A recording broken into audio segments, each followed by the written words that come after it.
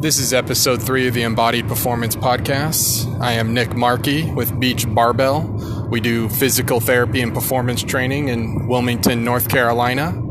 Thank you for joining me today. Today I wanted to talk about pain. There's a lot of different understandings of pain. I see a lot of people, sort of myths, you could say, regarding pain.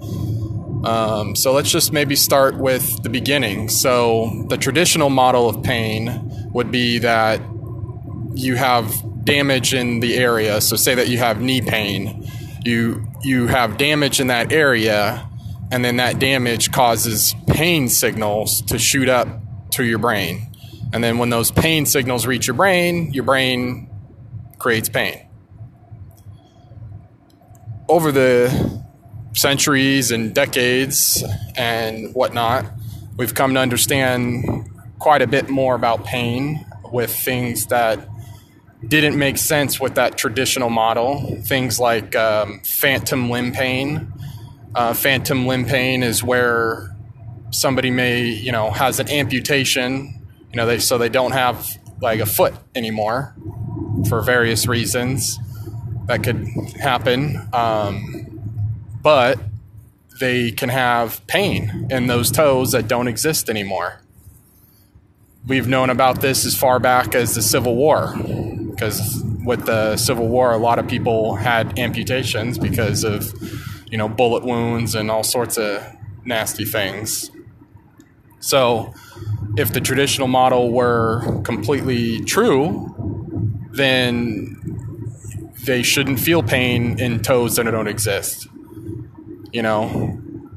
And there are even people that are born without limbs, born without an arm or hand or leg, that can get phantom limb pain in basically air. Okay. So things of that nature, and then other things like we've been dealing with maybe more recently, more chronic persistent pains, widespread pains, just things that don't make sense. Now, that doesn't mean that pain can't mean damage. Certainly it can. For example, you have a cut on your arm, you feel something stinging, you look at it, you see there's a cut, you go, I got to take care of that. So you probably clean it up, put a Band-Aid on it, but most likely you don't feel it much after that unless you start poking the cut more. So what does that tell you? You still technically have the damage, but you don't necessarily have the pain after you've taken care of it. Another example would be, the kid who's climbing on the monkey bars and falls off, lands, hits his wrist on the ground, puts his hands out, and he's feeling a lot of pain in his arm. So he's holding his arm tight to his chest, protecting it. They take him to the doctor. They get an x-ray. He's got a wrist fracture. So they throw a cast on him. He picks his favorite color, blue. Doctor and all the nurses sign it for him. He's smiling. And he's probably back to running around within 5 to 10 minutes. Probably doesn't feel much pain, if any, in that arm. Now, there's still that broken bone, but the situation's been taken care of. Even a smaller example is the kid falls off the bike, lands on his knee. He's feeling pain in the knee, runs over to mom. Mom checks it out, maybe brush it off, make sure there's no, serious gash or anything or abrasions, cleans off the gravel off his knee, maybe kisses it, who knows, and he runs right over back to the bike. So maybe not really any damage, but he started to feel pain. So there's countless examples like these, and it's hard to say whether understanding pain more or less changes the pain someone feels. The evidence is so on that, but I think there should be an important distinction between pain and suffering. Now, certainly there's a lot of people that are in pain, have pain, and are suffering. And what we should really be trying to do is eliminating suffering. Now, part of that elimination of suffering could be trying to figure out ways to help them with their pain. But we, of course, don't want to do things that maybe put them in a worse situation. You know, a lot of people with back pain will go end up getting maybe back surgery, and a lot of them end up with sometimes worse pain or no better pain, but now they got to deal with recovery from back surgery. So, and that's not to say that back surgery can help a lot of people. It's just not the end-all be-all solution. So what I'd like to do is briefly explain kind of the modern understanding of pain in slightly technical, but I'll try to keep it as simple as possible. Basically, you have, you know, the tissue out in the body, right? So you have bones, ligaments, arteries, nerves, muscles, skin, all that good stuff. So let's just talk about the foot, just to keep it simple. Okay? So you have the foot. Plugged into that foot are sensory nerves. Sensory nerves sense things, and there's different kinds that sense slightly different things. But basically their role is to sample the environment to try to figure out what's going on out there. Okay? Try to figure out what's going on out in the world. Okay? So that sensory nerve, you can think of it even like almost like an extension cord. So there's a bunch of them that plug into the foot. Okay? And then that sensory nerve runs all the way up to the spinal cord, to some level in the spinal cord. Different parts of the spinal cord serve different parts of the body. So like your low back, that part of the spinal cord serves your lower body, and then your neck, that part of the spinal cord serves your arms. There are channels up from the lower body that go all the way up to the brain too. Okay, so we have the foot nerve plugs into the nerves plug into those, go all the way up to the spinal cord. Then they plug into another nerve in the spinal cord, which runs all the way up to the brain. And then in the brain, there's a third plug, extension cord, nerve, whatever, that fans out to different parts of the brain. Okay, so basically you have 3 chains of nerves plugged into each part. Okay? Coming down from the brain, you have what are called motor nerves. Motor nerves make you move. You have 2 chains or cords of these. So one goes from part in the brain and then to the spinal cord, and then from the spinal cord out to the muscles. Okay? So you kind of have a system that brings information up, and then a system that tells the body what to do. Now, each part of that chain is important, okay? So the stuff that's going on in the foot is important. The stuff that's going on in the nerve up to the spinal cord is important. The stuff that's going on from the spinal cord up to the brain is important. And then the stuff going from the brain to fanning out to other parts of the brain are important, all right? They're all working together.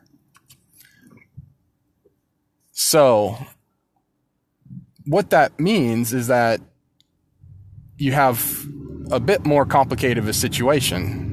Just like those other previous examples I mentioned can highlight that, yes, you can have damage in the foot, and yes, that can cause signals to go up those nerves, and yes, that can eventually elicit pain, but it's not always so easy to figure out where that pain exactly is coming from. You know, is it 5% from the foot stuff going on in the foot, and then 95% from stuff in the nerves? You know, is it 10% in the first nerve? Is it 25% in the second nerve? And is it 50% in the third nerve? It's hard to say. always. Sometimes there is reasonably good evidence that the stuff going on, they do an MRI or something and it's reasonably makes sense, for what the person's experiencing, and then, what the image says, but not always. And a perfect example of this is when they do studies of the back and, they do an MRIs on thousands and thousands of people with and without back pain. They find something like 40 to 60% of the people have a herniated disc in their back, which basically just means the gushy stuff between each bone in the back. It's kind of you could say it's almost kind of like a pillow. Part of it spills out, and that can happen randomly. It can happen with an injury. But if 46% have that but have no pain, we can't always say that when we do an MRI and we see an herniated disc that for sure is the cause of their pain. Now, the reason why that's important to understand is because of those nerves that go up into the brain. So all those different parts of the brain have a lot more function going on, right? So they have parts that deal with, fear, anxiety, that kind of thing. So if someone maybe is told, hey, you have a bad back because we did an MRI and you have herniated discs and blah, blah, blah. Suddenly that pain takes on a whole different type of meaning. And the body, trying to do its best, trying to help you, protect you, may make you feel more pain. And then this is where you can get to more of the suffering bit. Because maybe that person that was told they have a bad back, instead of trying to gradually live their life more and more the way they want it, maybe they stop. And we all know, I shouldn't say we all know, but most people understand that if you're not active, you start to develop a lot of health problems, physically and mentally. So now you have this person who's been told by somebody with authority, like a doctor or a therapist or chiropractor or whatever, that, they have a bad back and they shouldn't do X, Y, Z because that's going to make their back worse or damage them worse. Well, it's understandable why they would have fear of what they're experiencing. And this really puts someone in a bad situation. So, and that's not to say that some of those things in the back aren't contributing to the problem. They very well could be. But the fact that we know that there's a lot of people that have those same things but aren't suffering and don't have pain, we need to be, as professionals, quite a bit more careful in what we tell people. And I'll cap it with, sort of the inverse of an earlier example. So say that the kid falls off the bike, lands on his knee. And instead of, the mommy being, just checking him out and saying, hey, you okay? And you want to go back and play on your bike? And he says, yeah. And then goes and runs his bike after, maybe she kisses the boo-boo. And he's fine. And he runs back. What if she goes, freaks out, runs over, grabs him, coddles him like a baby, and, is freaking out. It's like, oh my gosh, your knee, it's bad. What is that kid going to feel, possibly? Maybe he feels a whole lot more pain. And that kind of is what happens, I think, when someone is told you have a bad X, insert whatever part that is bad because of whatever image that they have. So the best thing we as professionals, friends, family members, that someone is, in pain and suffering, the best thing we can do is being supportive, talk to them, reassure them that they're going to be okay, and, try to figure out what is it they want to get back to doing and try to help figure out how to do that. yeah. So I think I'll finish there. I'm coming up on 15 minutes, so I'm trying to not keep these too long. And I'm probably going to approach this subject more later on because it's a very important subject.